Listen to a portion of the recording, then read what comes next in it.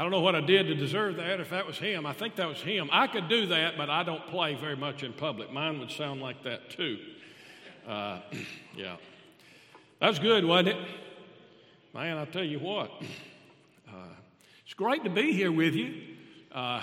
When I go speak in churches, usually one of the first things I do is mention North Greenville University and say something like, on behalf of the president, we appreciate support and your prayers and this kind of thing. But since he's going to be here tomorrow, I can let him speak for himself. So he can just do that tomorrow. But you will have an opportunity later on to hear from my esteemed colleague, Mike Landrum, on a subject that is absolutely vital for today. And so I know you'll look forward to hearing that. And your pastor told a story. I don't know that that's exactly how that happened. Might have been close, but I always felt like, if we needed more students like Will, and we've had some good ones, but we would always want more like him. So his writing must not have been too bad. He did pretty well for himself after he left. So we're glad, thankful for him, proud of him, and glad that he's here and that you're privileged to have him as a pastor. And I imagine he's quite happy to be the pastor of this congregation too. I got a feeling that works both ways. Well, one of the main strongholds that Christians have to defend, there's that word, defend, give a reason for the hope. Folks, it's biblical authority. The Bible's authority is being challenged today. Now, that's nothing new, but friends, listen. It's true in even conservative churches, and that's the scary thing. Liberalism has always plagued the church. Okay, it's always been there. Now, it takes different forms in different historical settings and whatever else, but liberalism always takes this specific form. There's a concept here, and it can reveal itself and manifest itself in different ways. But at the heart of liberalism in every form is this. Liberalism always seeks to replace the authority of God with the authority of man. To place human experiences and human reason over and above the Word of God, to where man is in some way, rather than God, the final arbiter of truth. And that is happening even in our churches today. Now, classical liberalism that maybe you're more familiar of, it was like, well, we just can't believe that a person could be dead and rise 3 days later. That just doesn't fit with our experience and our reasoning. And that's what classical liberal theology said. So it personally pretty much denied the resurrection of Jesus. People just aren't born of virgins, okay? That's not how babies come. And so if it didn't fit with human reason and with human experience, then it tended to be rejected, and human reason and experience took authority over the Word of God. And that's happening, as I have said, even today, replacing God's authority with the authority of human beings. Now, folks, the first place this ever happened, and this is why it certainly ought to be a warning to the church at all times. Folks, that was at the very heart of the first sin that was ever committed. If you'll look with me in Genesis chapter 3. In Genesis chapter 3, and folks, this is really at the heart of every sin that there ever will be then. This one is almost paradigmatic of what every other sin is going to be. In Genesis chapter 3, it says, the serpent, he asked Eve, can you eat of every tree? Oh, no, there's one we can't. If we do, we'll die. And here's what happens in verse 4. The serpent said to the woman, you will not surely die. I'll tell you what will happen. Look here. For God knows that when you eat of it, your eyes are going to be open. You're going to be like God, knowing good from evil. Well, what's he saying there? You'll be able to determine good yourself. You'll get to decide what's good. God won't be telling you what's good anymore. You'll be deciding that. God won't tell you what's wrong anymore. That's going to be your decision. You and your experience and your reason is going to take authority over the Word of God. And that's precisely what happened right here. The serpent is basically saying God is being oppressive. He's seeking to keep you down, keep you in your place to where he can be the boss. He can tell you what to do and not to do, and you keep falling for it. Don't do that any longer. Well, folks, where's that happening today? And it's affecting our churches, and folks, for the most part, not our pastors, okay? It's happening, I'm experiencing, with church members, and particularly, we deal with young people all the time, young people that have even had very good training, but they get out into the world and they begin to get influenced by other people. And the place that I see this happening the most, and what I want to address today, is this gender debate. The issue of genderism. And there are people who are committed Christians, particularly young people, who are falling right into that trap, and it's the same trap that Eve fell into, and I want to try to maybe explicate that somewhat for you. So this gender debate, what is this telling us? It's a new form of liberalism. My experience and my reasoning trumps the Word of God and what God says. Folks, that's always what liberalism is. And that's the form that it takes here. In this form of liberalism, God does not determine my gender. I determine my gender. My feelings, my experiences, not God, determine who I am in this regard. I make that choice myself. My gender is not determined by God, it's determined by my autonomous self. Same thing Eve was saying. I'll determine what is right.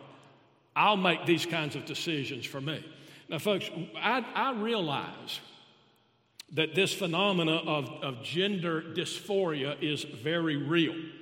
Folks, gender dysphoria, by the way, is the condition of feeling an emotional or psychologically that my identity is at variance with what my biological birth was.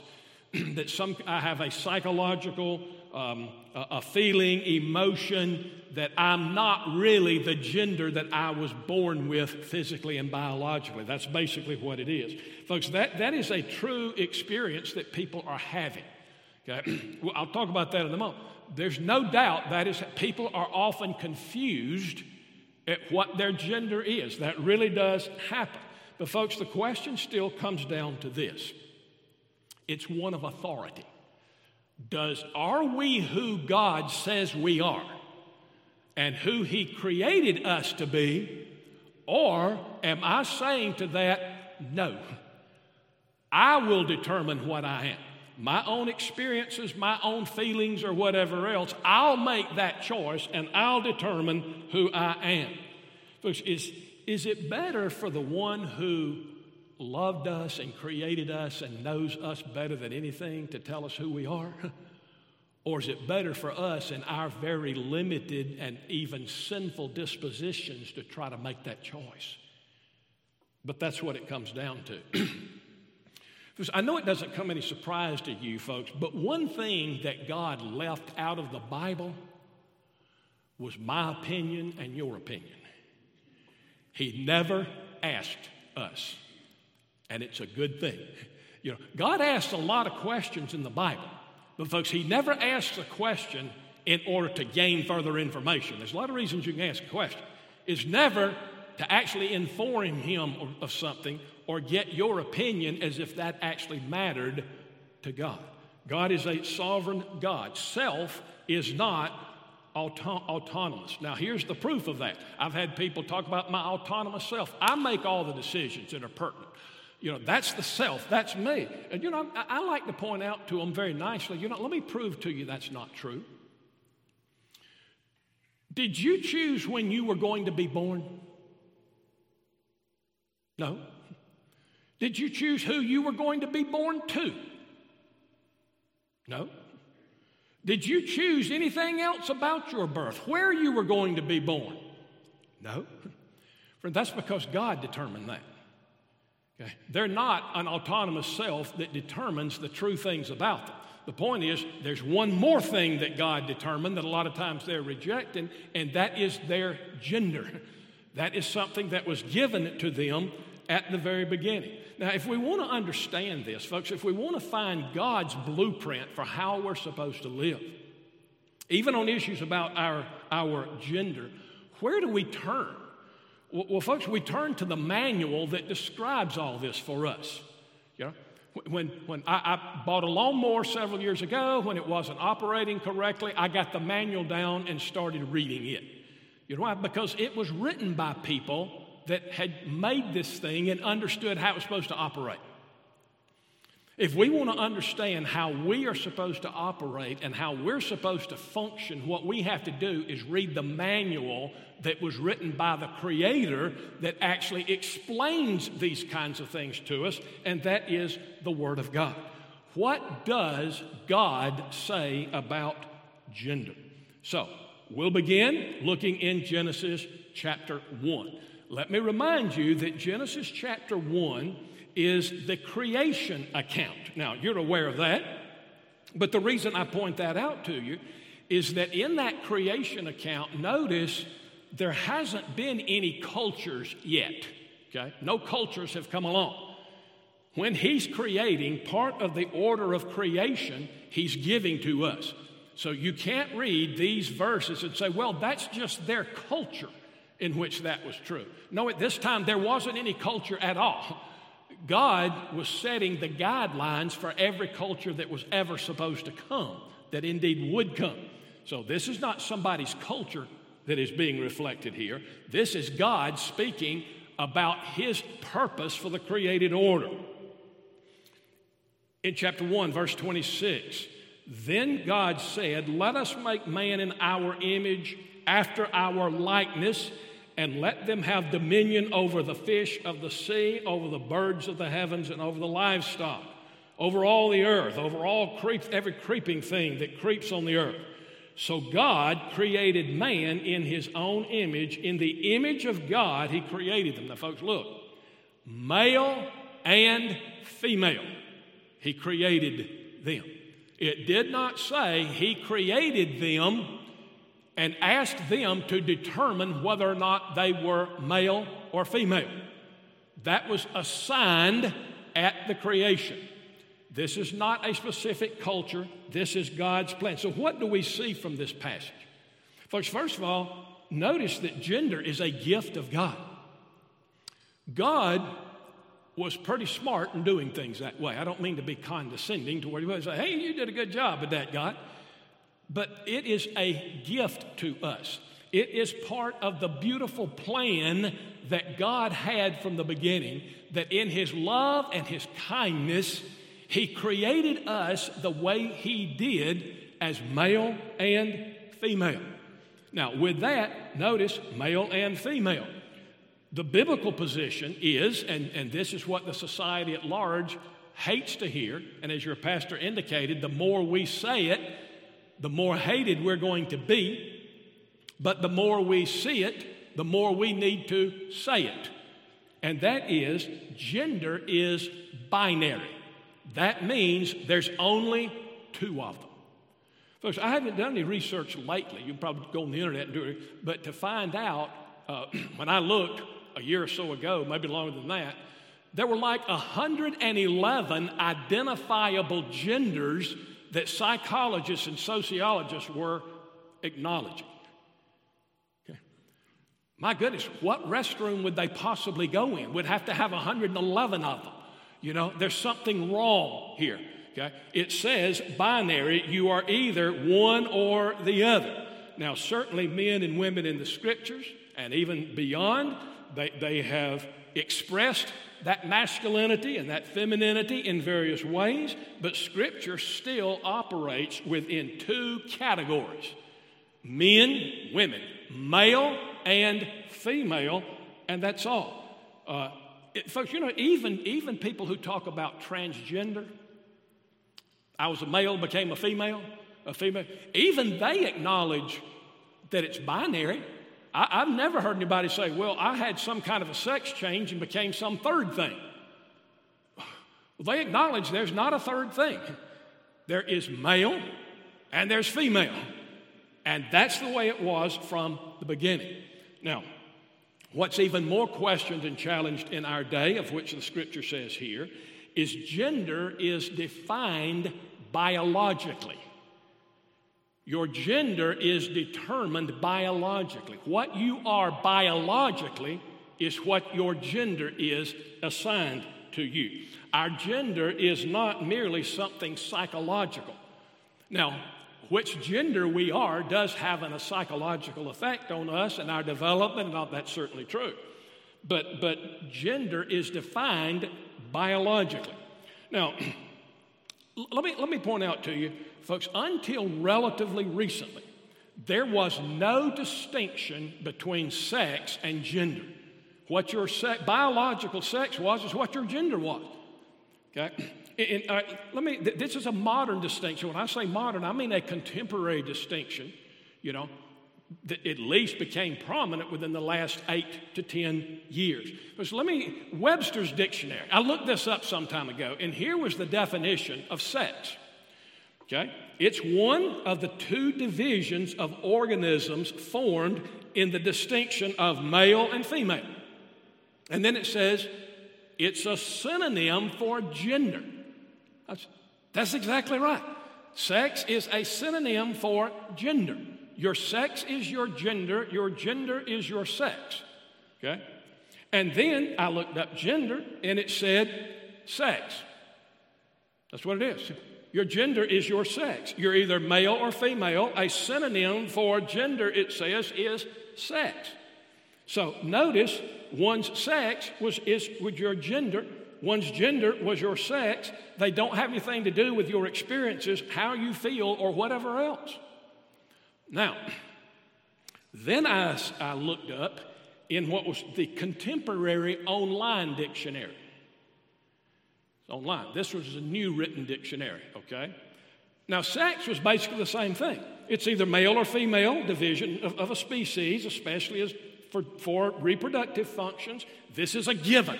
You're born with your sex. You're either biologically a male or you're biologically a female. Okay? But listen to gender. Listen to the definition that they're giving of gender. It is a category of human beings that is outside of the male and female binary classification.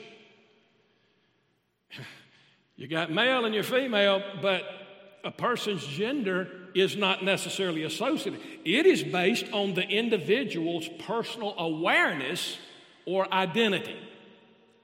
You know what that's saying? It's saying that individual and not God will determine what their gender is. Folks, that's why I said that's theological liberalism all over again. It's replacing the Word of God with the Word of man. It's using my experiences to trump the very Word of God who created us. So the definition of sex remains the same, but gender is something that changed. And it's something that can change. And it's something that you decide. And I would just say, let's make sure we don't confuse that with the biblical view. Okay? The biblical view is very clear. You know what was very interesting as I wrote this? It just dawned on me when it came. Now, I wasn't using a really up-to-date word processing program. Now, it didn't come out just yesterday either, or it wasn't 20 years, but it wasn't within the last 4 or 5 years. And when I typed the word transgender, it didn't recognize it. Because that tells you something. You know, it didn't even know the word. Okay?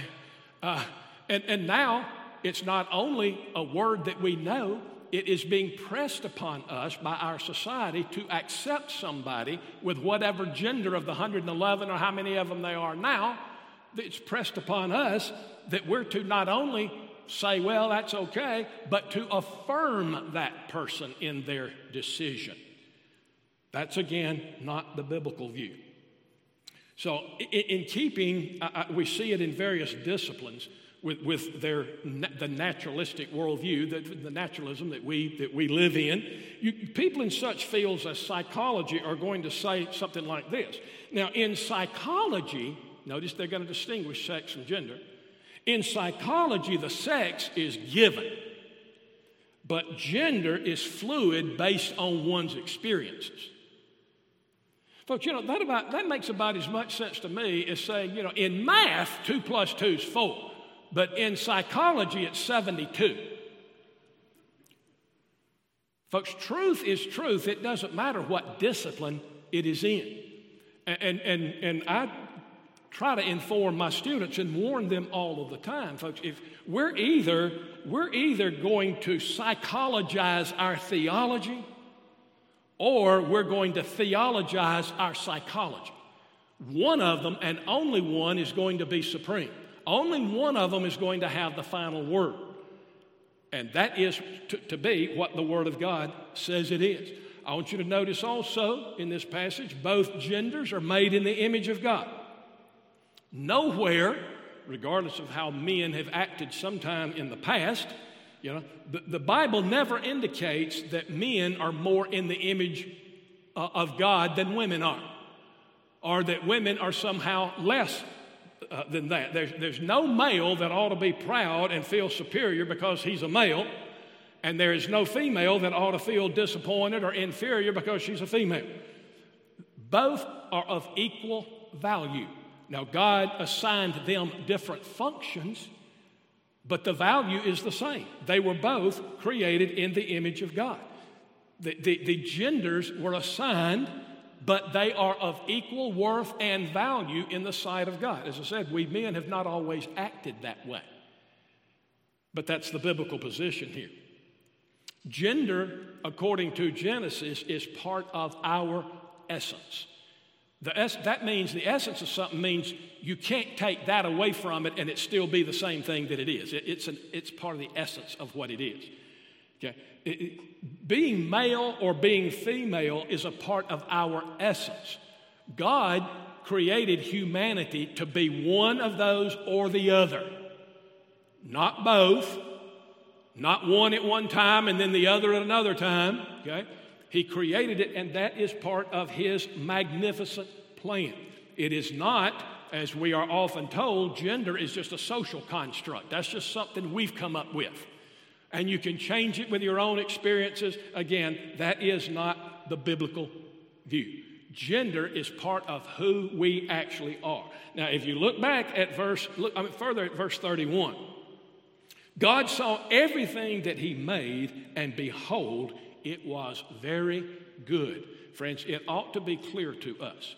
If God created something a certain way and said it's very good, it was good.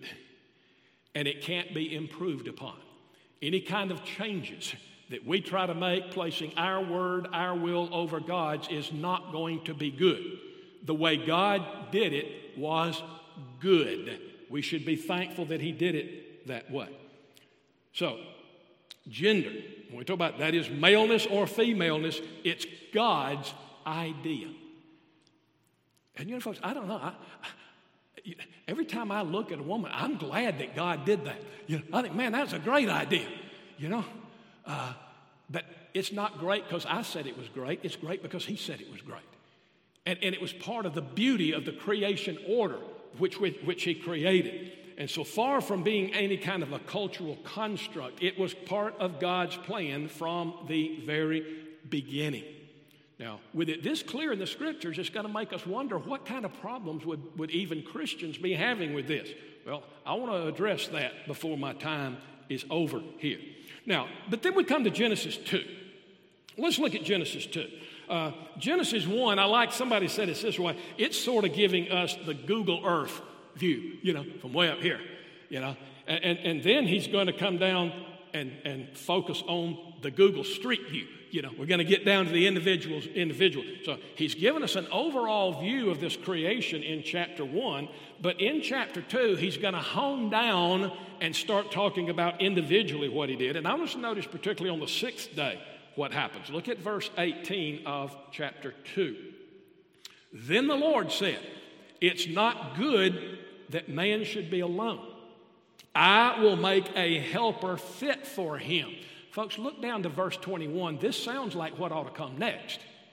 And so the Lord caused a deep sleep to fall on the man. He took her up. That's what sounds like it ought to come next. But it doesn't. There's two verses that seem to interrupt the flow here. God said, I'm going to make a woman for you, and then he didn't do it. He said, I'm going to make a woman for you, but that's not what he did. Notice 19, out of the ground, that God had formed every beast of the earth, all this, and what does he do? He brings all these animals by Adam for him to name them. Well, God didn't say anything about he was going to do that. Why did he do that? Well, it's clear why he wanted him to. He wanted Adam to learn why God was going to do this. As Adam looked at the animals, there's something you didn't have to be a rocket scientist to figure out. There's two of every one of those. And Adam realized, wait a minute, there's only one of me. And God says, okay, now let's get back to what I was telling you I was going to do. Okay? Then you go on to verse 19, and he tells us actually what he actually is going to do. Then he starts creating Eve for him. But he didn't do it until Adam understood, I am incomplete. That the female is created in order to be a complement, to help fulfill who he is called to be. Now, I love this.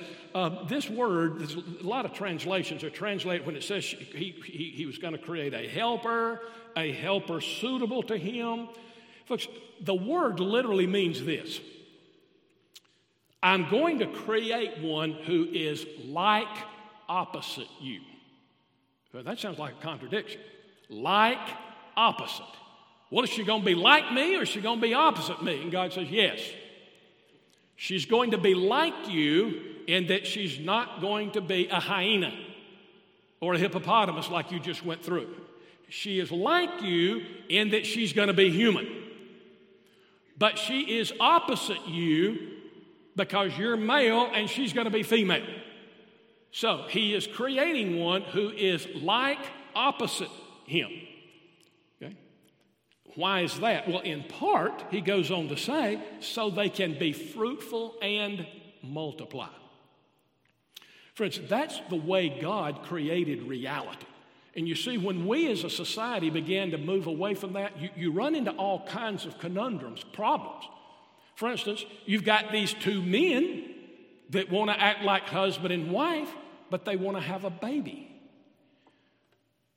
Two men can't have a baby. Two women can't have a baby because God didn't ordain it that way.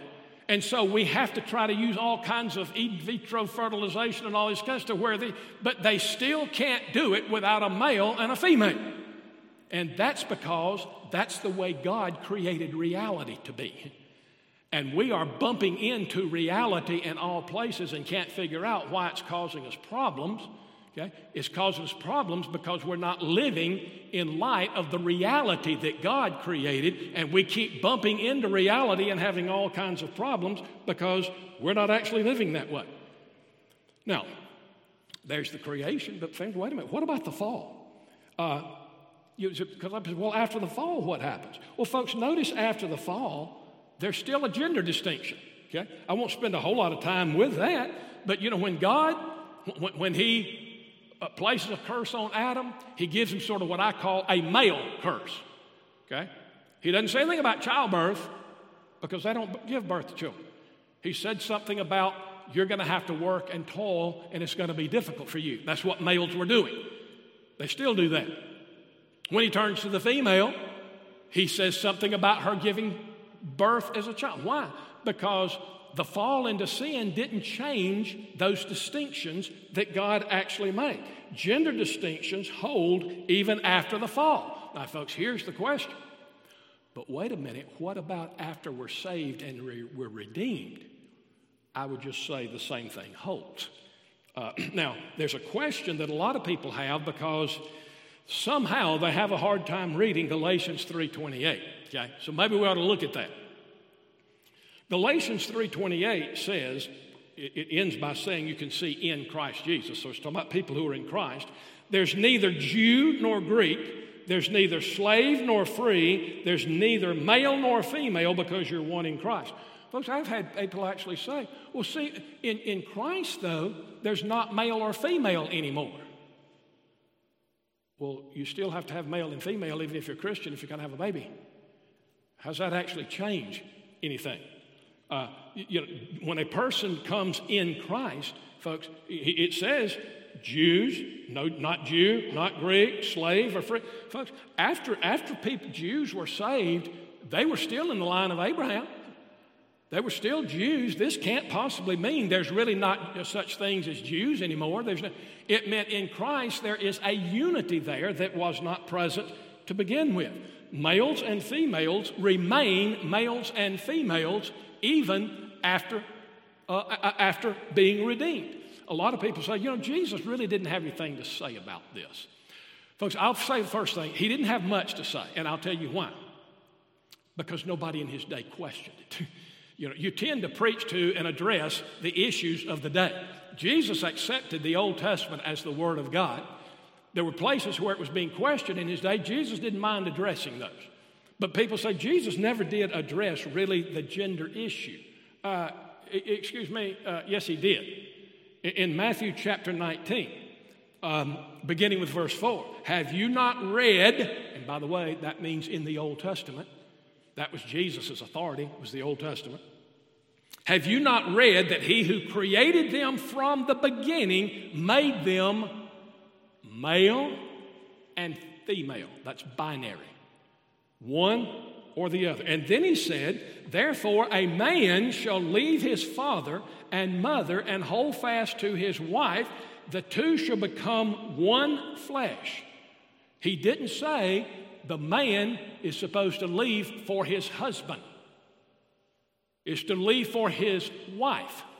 The wife is to be with her husband. Jesus never gives any other option. So, in the redeemed life, there's still only two genders. And I'm thankful for it. God's very wise. You say, well, wait a minute. What about ultimately in the new heavens and the new earth? Well, what's going to happen there? Now, Jesus certainly said there's not going to be marriage. There's not going to be giving in marriage. But he doesn't say there's not going to be male and female. As a matter of fact, that's part of our personhood. The Bible talks about the resurrection of the dead. Folks, when we be resurrected, we then don't lose our biological and gender identities. When Jesus went to heaven, was raised, he wasn't then gender neutral or something else. He was still a male. He's still a male in heaven today. Okay? Paul actually teaches in 1 Corinthians 15, we're going to have renewed bodies. We're still going to be ourselves. And so that is not going to change. Now, what do we say then about the transgender issue? Folks, I need to move on here. Folks, listen, we need to approach gender dysphoria with compassion and with truth. Both are necessary. I think sometimes maybe we haven't been very compassionate, and therefore some people haven't been willing to listen to the truth. The issue is not about a debate, folks. It's about people who are created in the image of God that's going to spend eternity somewhere. So it's not a debate that we're interested in. It's truth that we are interested in. But even many Christians, I hear say something like, well, listen, why don't we just do the loving thing? Let everybody be what they want to and just leave them alone. Well, folks, I'm afraid some people are saying the same thing about evangelism. The same, but well, these people are Muslims, just leave them alone. Just let them be what they want to be. Well, that certainly sounds good on the surface. But Jesus said to take the gospel to every living creature and explain to them the truth. Paul said, I beg people, Paul didn't say, oh, they're happy, let them just be what they want to be. Well, the same thing has to be when we approach the issue of gender. We can't just say, well, just let people be what they want to be and let's keep our mouths shut. God didn't save us for us to keep our mouths shut. Now, he did create us in part to speak the truth in love. Okay? And they both need to be present, as I said, and sometimes there's not, because, folks, remember this. People always say, well, the loving thing to do is just leave them alone. Folks, the person who loves you is the person who tells you the truth. You got me? The person that loves you is the one that tells you the truth, not the one that just leaves you going on in error. If I go to the doctor and I have cancer and he won't tell me because he loves me too much, he doesn't love me. The person that loves you tells you the truth. And we must speak the truth at this point. So let's also keep in mind, folks, we are all sinners. Sin has affected us in various ways, not all the same. I am not bothered and have not been in my sinful nature. I have not been bothered with gender dysphoria, okay? That just is not a problem to me. But folks, listen, there are some problems that I have and temptations and issues that I have that other people don't have. And it's because of my fallen sinful nature, okay? I'm glad God redeems those kinds of things. But the fact is, we all have our own sins and shortcomings for which we need to be very careful and seek God's forgiveness when we fail. But having said that, let me hasten to say, again, gender is not really the real issue, folks. There's a more fundamental issue, and that is a life that's meaningful and leads to human flourishing. When you see the absolute confusion that this has thrown our society in today, there's no way we can look at that and say that's leading to human flourishing. Because that is not leading to human flourishing. Folks, if you don't have a God, if you don't believe in God, you're basically going to be, for the most part, what's called a naturalist. I don't believe in anything supernatural at all. Well, folks, here's the thing naturalists have to agree on. If there's not a God, there's no meaning or purpose in life. There was no reason we were put here. We're just accidents of nature.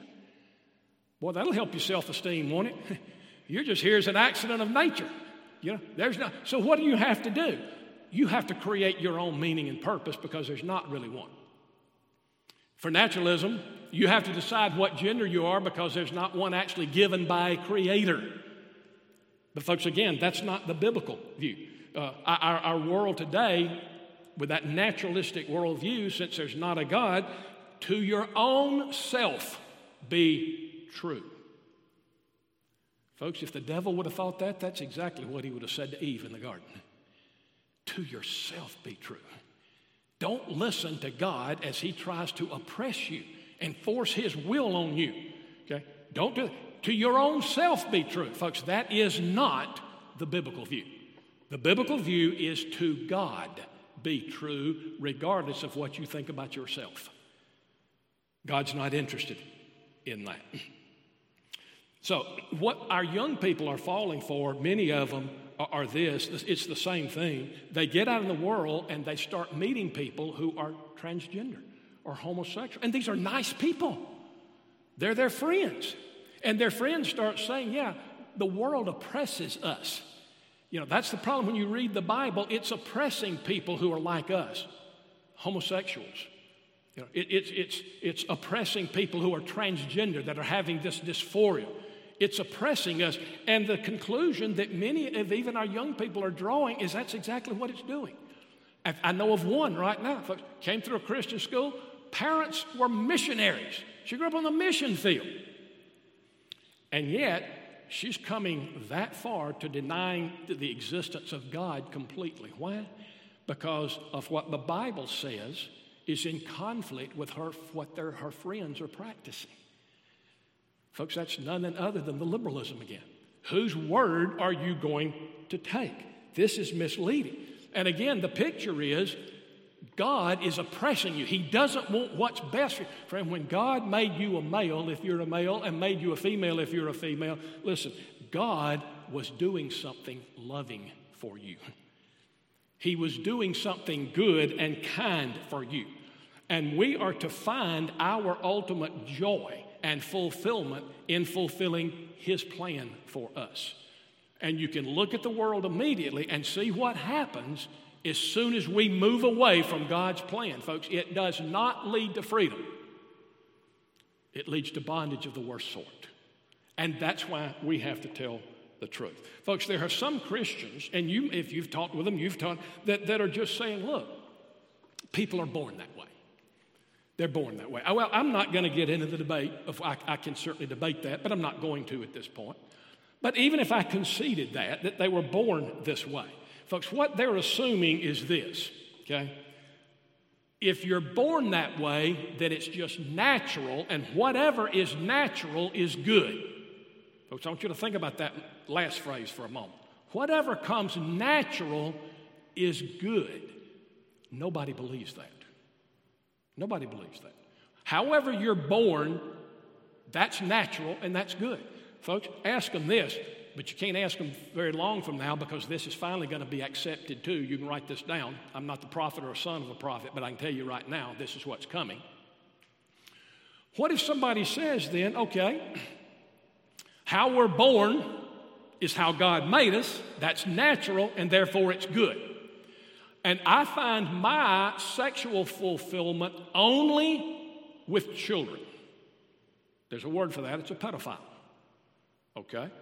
Now, if you start down this road, every person decides for himself or herself. There is no way on God's green earth that you can look at that person and tell them they're wrong. Why? Because it's natural. I was born this way. Folks, there's a lot of people that were born natural with a bad temper. They just say, I'm born, that's just sort of me, you know. And God's saying, well, stop it then, okay? Don't do it, you know. Be regenerated, get it changed or whatever else. I mean, you can even look at it this way. Would they say the same thing physically? Would they say, okay, here's a child born with a heart defect. Hey, but that's natural. That means it's good. No, we would understand that it was a defect, okay? Whatever happens naturally is not necessarily good. But I've heard some unbelievers or some believers even also say, well, now I agree with that God created us male or female. But listen, I know some very good people that just have a sense and they just are aware that the sex that they have biologically is not their gender, you know. And folks, the question just comes again, okay, well, who's supposed to decide that? Is that what God says or what they're, and it goes back to the liberalism again, okay? Who actually, do I go by my feelings? And by the way, you say, it seems like to me these days more and more people are having their feelings than they used to, those feelings. They are. And that's because society is fanning the flames of this and making it not only acceptable, but a good thing. So there are people that supposedly are feeling this more and more. And folks, as Christians, we shouldn't be surprised that there's a such thing as gender dysphoria because we believe in the fall, that people are born sinful. You don't trust your heart. In fact, the Bible warns us of that. It says it's deceitful above all things and desperately wicked. Folks, if God says our hearts are deceitful and He's a God of truth, it shouldn't be hard for us to figure out which one of those to trust. We can't trust our hearts. We can't trust our feelings and our emotions. Now, again, I don't doubt that those are there. And I'm sorry for those people. But there are other people that are born with other kinds of problems, and I'm sorry for, but we need to be redeemed in Christ. I hear some Christians saying, you know, that if you insist to this person that's saying, I'm having this gender dysphoria, I'm a male that's stuck in a female's body. Folks, let me tell you something. 10 years ago, that wouldn't have made sense to anybody. If you'd have said something like that, they thought, what in the world do you mean you're a male trapped inside a female's body? Which not only that's very prominent now. You know, and they say, you know, if you actually say that, then and you say, no, that's not true, then that's you oppressing them. But friends, let's be very clear. We're not oppressing anybody. We're just telling them what God said. And then let me tell you this, God's not oppressing them either. He's giving them the way to freedom, and they're not accepting it. And so when they insist that, you know, it's oppressive, folks, listen. Every time I go down, when I go home today, there's going to be speed limit signs there. You know what they are? They're oppressive to me. It's telling me I can't do what I want to do. That oppresses me. Folks, every law oppresses you in some way. It's telling you what you can't do. But it's not because it doesn't like you. It's because the people that put the laws there are trying to do it for your own good. And the same thing is true with us. God is not oppressing us by giving us a gender and saying we need to live by that. He is the one who knows what is best for you. And so that's a main thing. The Bible is oppressive. You know, if it's oppressive to homosexuals, it's oppressive to people, transgender people. No, it's not. It's freeing. It's liberating. The oppression comes when we refuse to walk the path that God would have us walk based on actually how He has created us. So a key pillar of this whole transgender thought is that my own identity, my own choices, my own feelings trumps my physical anatomy. My physical anatomy doesn't tell me if my gender is male or female. But folks, to help us here, let's think about this for a moment. Let's take an issue where it's not going to be so controversial so people won't have emotions, okay? Let's take this view. Instead of a guy saying, you know, I've got a male body, but I'm a female trapped inside of this. I'm really a female, but I just got a male body, okay? What would we say? Well, folks, what society today says, well, you need surgery. You need to bring your physical body in line with who you really are. If there's a conflict between how you feel and what your body's telling you, we need to change your body. Well, let's take, for instance, there's a person who says, here's my problem. I am a